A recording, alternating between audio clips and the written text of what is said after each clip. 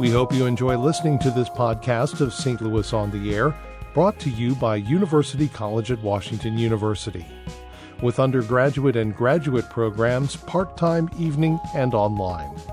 University College at Washington University, offering world-class education within reach. Welcome to St. Louis on the Air. I'm Don Marsh. Today we're talking with the folks from the Granny Annie Family Story Celebration. As the name implies, it's a project to encourage youngsters to compile and preserve family histories while they can.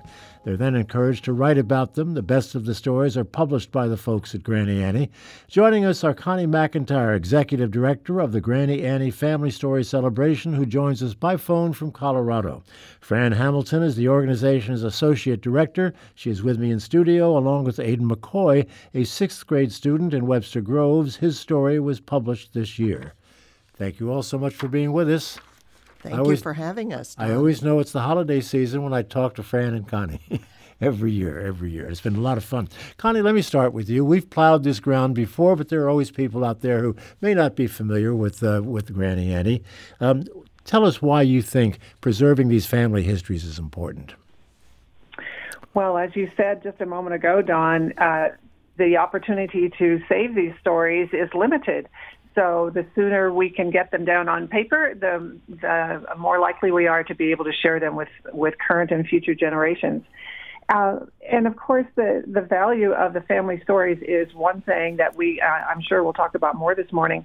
And in addition to that, the Granny Annie involving young people in the writing of the stories brings an educational component to the which has its own benefits in many ways. Teachers like the Granny Annie because it helps them teach the skills they're wanting to teach to their young students.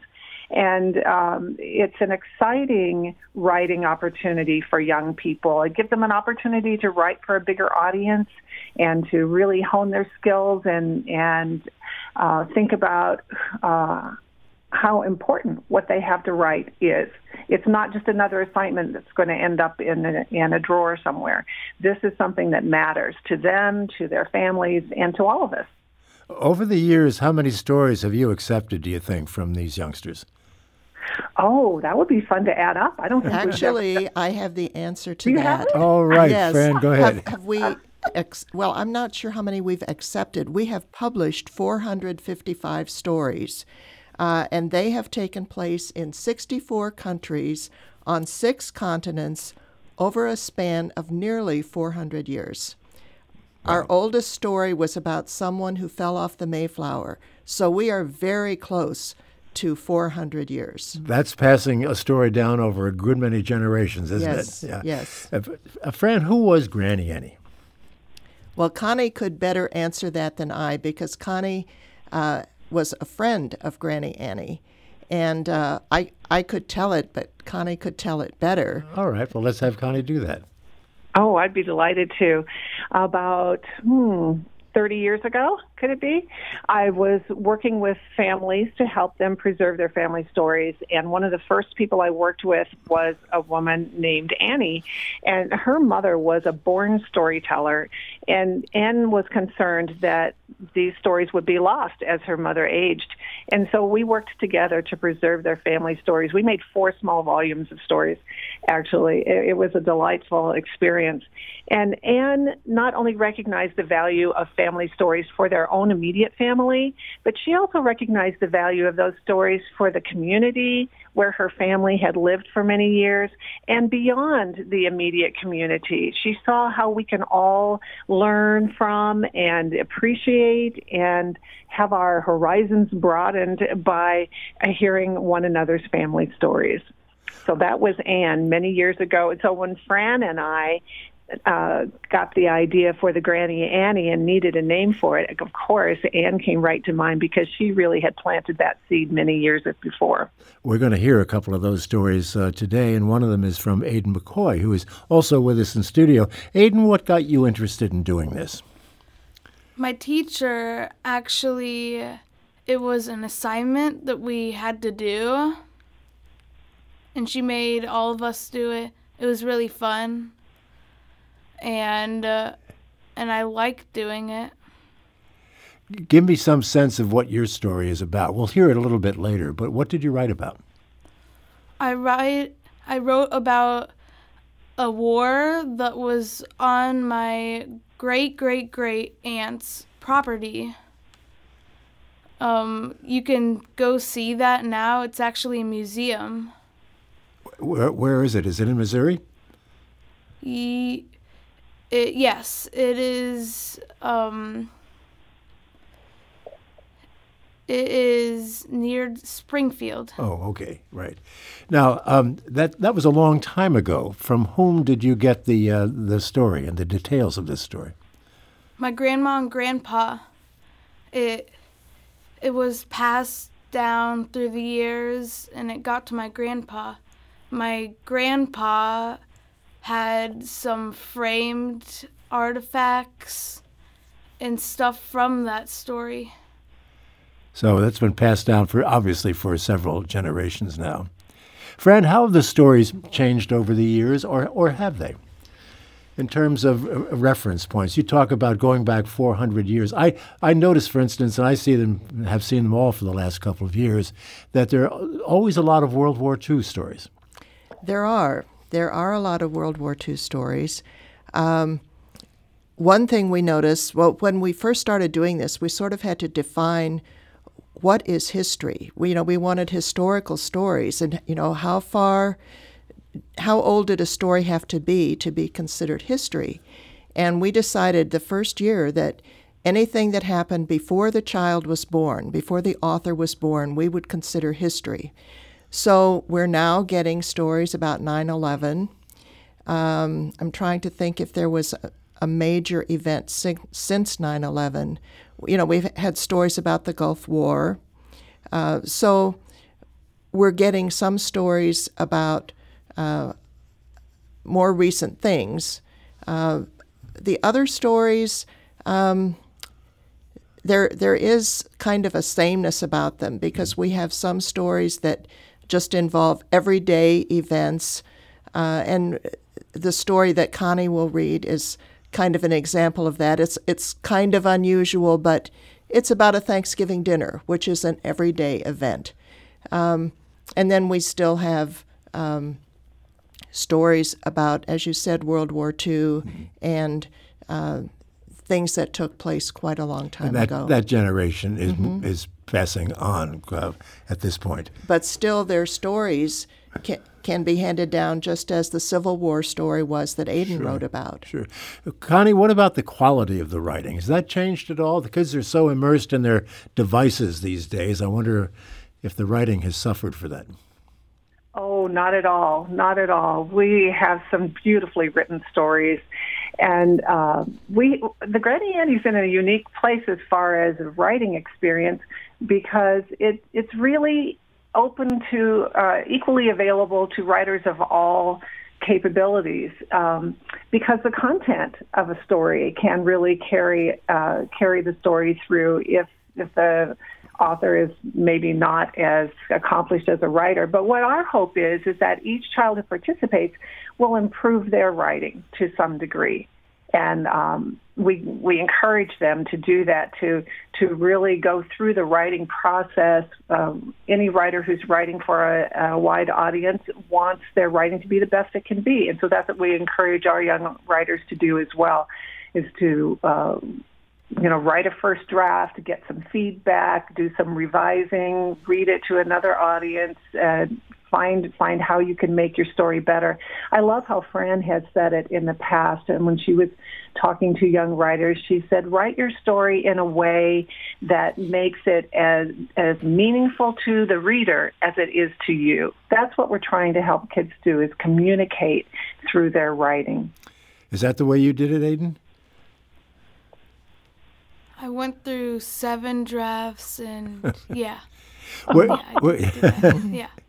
Well, there are a lot of published writers who are very well known, who I'm sure have done at least 7 drafts with some of their famous work. Were your classmates as enthusiastic as you are about this project?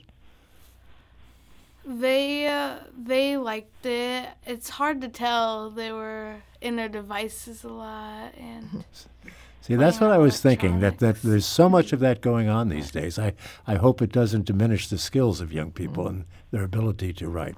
Well, let's give a listen to your Civil War story.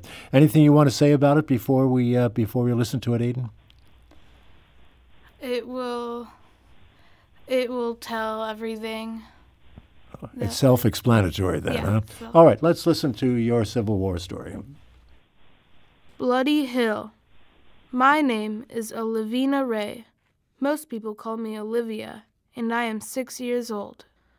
I was not frightened by the war at all, but after the battle on Bloody Hill, my mind changed. One day I was playing with my 6 siblings on the porch, and suddenly a soldier marched up the yard and shouted at me, "Get the heck inside. There's going to be a battle, and we're taking over your land." He barked with an accent. More soldiers were behind him, preparing for the battle of their lives. Most of the children scrambled into the cellar, but I managed to stay upstairs with the adults in all of the chaos. The house was crowded enough when there weren't soldiers around, but now they turned our humble home into a medical center with soldiers crawling around every inch.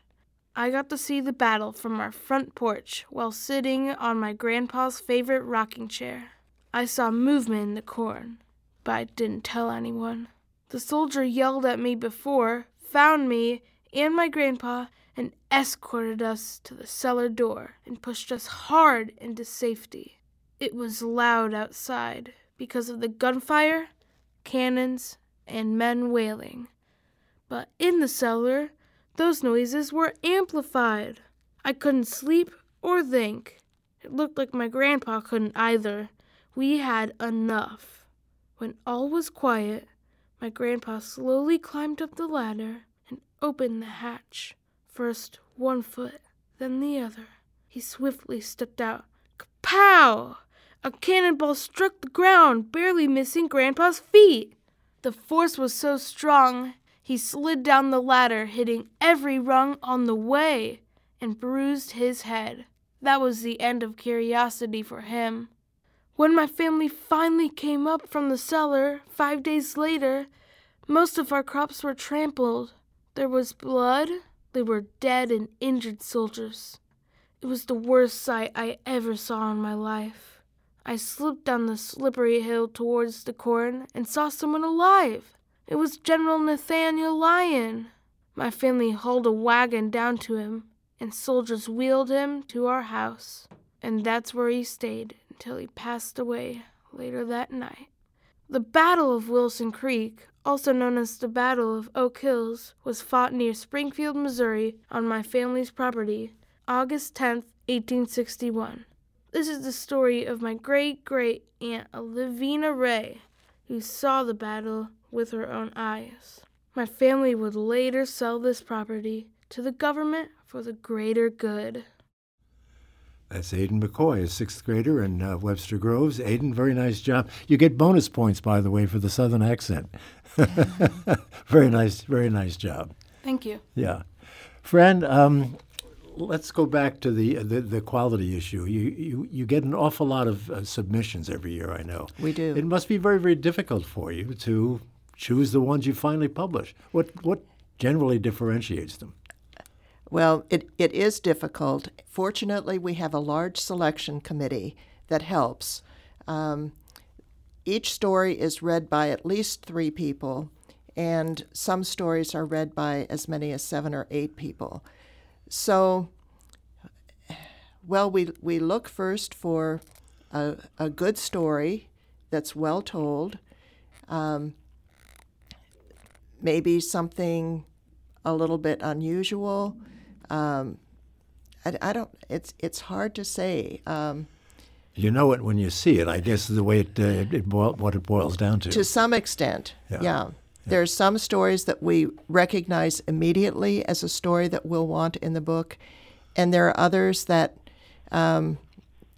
where the choice isn't so quick. Mm-hmm. Yeah. Connie, more young men or more young women participate? I don't think I can answer that because we don't actually look at that information.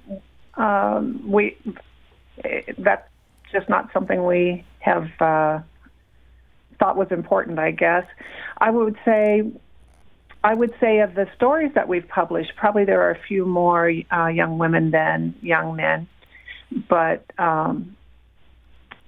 when we read the stories, we don't want to know who wrote it. We don't want to know if it was a boy or a girl. We don't want to know even actually how old they are. We don't want to know what school they're from or what state they're from or what country they're from. We just want to focus on the story itself. Fran, how about working with the schools and working with teachers? Obviously, this is a kind of a partnership, but how does that work? Before I answer that, I want to mention just one other thing in relation to the previous question about girls and boys. Yeah. We do have a girls' school that submits a lot of stories each year. So for that reason, that could tip the balance of number of submissions between boys and girls. We do work to some extent with teachers, although once teachers find out about the Granny Annie, they really can do it pretty much on their own. We're in contact with them if we have questions about something, if they have questions about something. As we're working to get questions about stories resolved, we work with both families and teachers so that if something involves a historic event that people are likely to know about, we want to be sure that factual information is correct within that story. Of course, if it's simply a family story that took place at home, that we don't have a way of verifying at all. So even Granny Annie has fact checkers, huh? I guess we do. It's necessary everywhere these days, that's for sure. Aiden, who are the better writers in your class, the boys or the girls? The girls, I think, because we had 4 people submit and got in. Well, our whole class submit, but 4 people got in, and one of them was me. The rest was girls. All righty. Well, there's an interesting observation. Our time is starting to wind down a little bit, and I want to be sure to get Connie's story in because as we're getting ready for Turkey Day tomorrow, yours, Connie, has a Thanksgiving theme. Do you want to set it up for us and then read? Yes, I'd be happy to. Yeah, I'm going to share with you a story that is published in this year's volume of Granny Annie, volume 13. And as we talked about earlier, we have a lot of stories published and submitted each year that relate to historic events. And we also have a lot of stories that are just memorable stories from family life. And this is one of those. This family story was written by Lucy Abbott Fader. She's a student in North Carolina. And she shared the story called Where's the Cake? When members of a large family get together, funny things are going to happen. A funny thing happened one Thanksgiving at my great-grandma's house in Winterville, North Carolina. My mom was 5 years old. She and her siblings called this grandma Mama Vera. She passed away when I was 2 years old, so I don't remember her at all. However, my mom said Mama Vera could make a great Thanksgiving feast. For dessert that year, Mama Vera had a beautiful coconut cake baked by a friend of hers. My mom said the cake cost $20, which was a lot of money for a cake in 1985. This cake was special because it was made with fresh coconut, not coconut from a can. The baker had to crack the coconut open, grate the fruit out, and save the juice. Each layer of the cake was soaked in coconut juice. After everyone finished eating the delicious feast and dessert, all of the ladies spent an hour cleaning up. The stacks of china and silver had to be washed, dried, and put away for the next year. Then Mama Vera began looking for the coconut cake because several people wanted another slice. Everyone got up from the table and started looking for the cake, but no one could find the cake. Even Uncle Linwood, my great-great-uncle, started looking for the cake. Now, he didn't actually get up to look for it. He just looked across the room from his seat and kept saying, "Where's the cake? Where's the cake?" Finally, Uncle Linwood gave up on the trying to find the cake, he slowly pulled himself up from the table to join the hunt. That's when my mom spotted the cake. There it was in the chair, as flat as a pancake and twice as big around as before. Uncle Linwood had been sitting on the cake the whole time. He had fluffy white icing and coconut bits stuck to his pants. The funniest thing was he was still looking up and down for the cake. He just didn't look behind him. Everyone started chuckling, and by the time Uncle Linwood realized where the cake was, he was laughing too. So that memorable event was captured by, again, Lucy Abbott Fader of North Carolina. It's in Volume 3 of Granny Annie. I'm sorry, 13, Volume 13 of Granny Annie. And he will never live down that particular episode, I'm sure. And I suspect that tomorrow there'll be a lot of stories, maybe not exactly like that, but that will go down in family legend and lore over the years. Fran, are you having another session this year where you're going to be soliciting stories, or are you at that point yet? Where are you? Absolutely. We've contacted teachers to invite them again. They don't really need an invitation, but we've reminded them about the Granny Annie. It's good for students to start well ahead of time by reading some stories that have been published before. That's a good way for any student to get into being ready to write his or her own Granny Annie story. And by the way, all of the stories that we've published are on the Granny Annie's website, and in fact, they're all indexed. So people can easily find a story on a particular topic of interest to them, and teachers can easily find personal, historical family stories that would enhance their curriculum. Okay, we'll put a link to your website on ours at stlpublicradio.org. I don't know, as I asked this before, Connie, but what is the age range of the kids that you're looking for? Yes, it's grades 4 through 8 here in the United States. If you are a homeschooled student, we ask that you be between the ages of 9 and 14 years, and that goes also for international students. Okay, well, that's easy enough, and all that information, I'm sure, is on the website. So, Aiden, you're eligible, I suppose, to try another story. Do you think you will? Maybe. Okay, we will see. Where are the books, the hard copies of the books available, Fran? There are books available copies of Volume 13 available from Left Bank Books. And there are previous volumes available from the Granny Annie. Connie, I think I'm forgetting something. Yes, our 10th anniversary book, Echoes from World War II, Young Writers Sharing Family Stories, is available through Amazon as well. Okay, great. Well, they're readily available. That's good to know. We have a caller. I can't take the call, but says the book is also available at the Missouri History Museum. So if that is or isn't, we'll find out. Anyway, go ahead. I don't think they have any books there now. Yeah, okay. They were available there when we had our annual festival there on the first Sunday in June. Okay. But they don't keep them on hand. We'll strike that from the list then. We've got to end that right here. I want to thank you both, all, Connie McIntyre, Fran Hamilton, and Aiden McCoy for being with us and bringing us up to speed this year once again on the Granny Annie story. Thank you.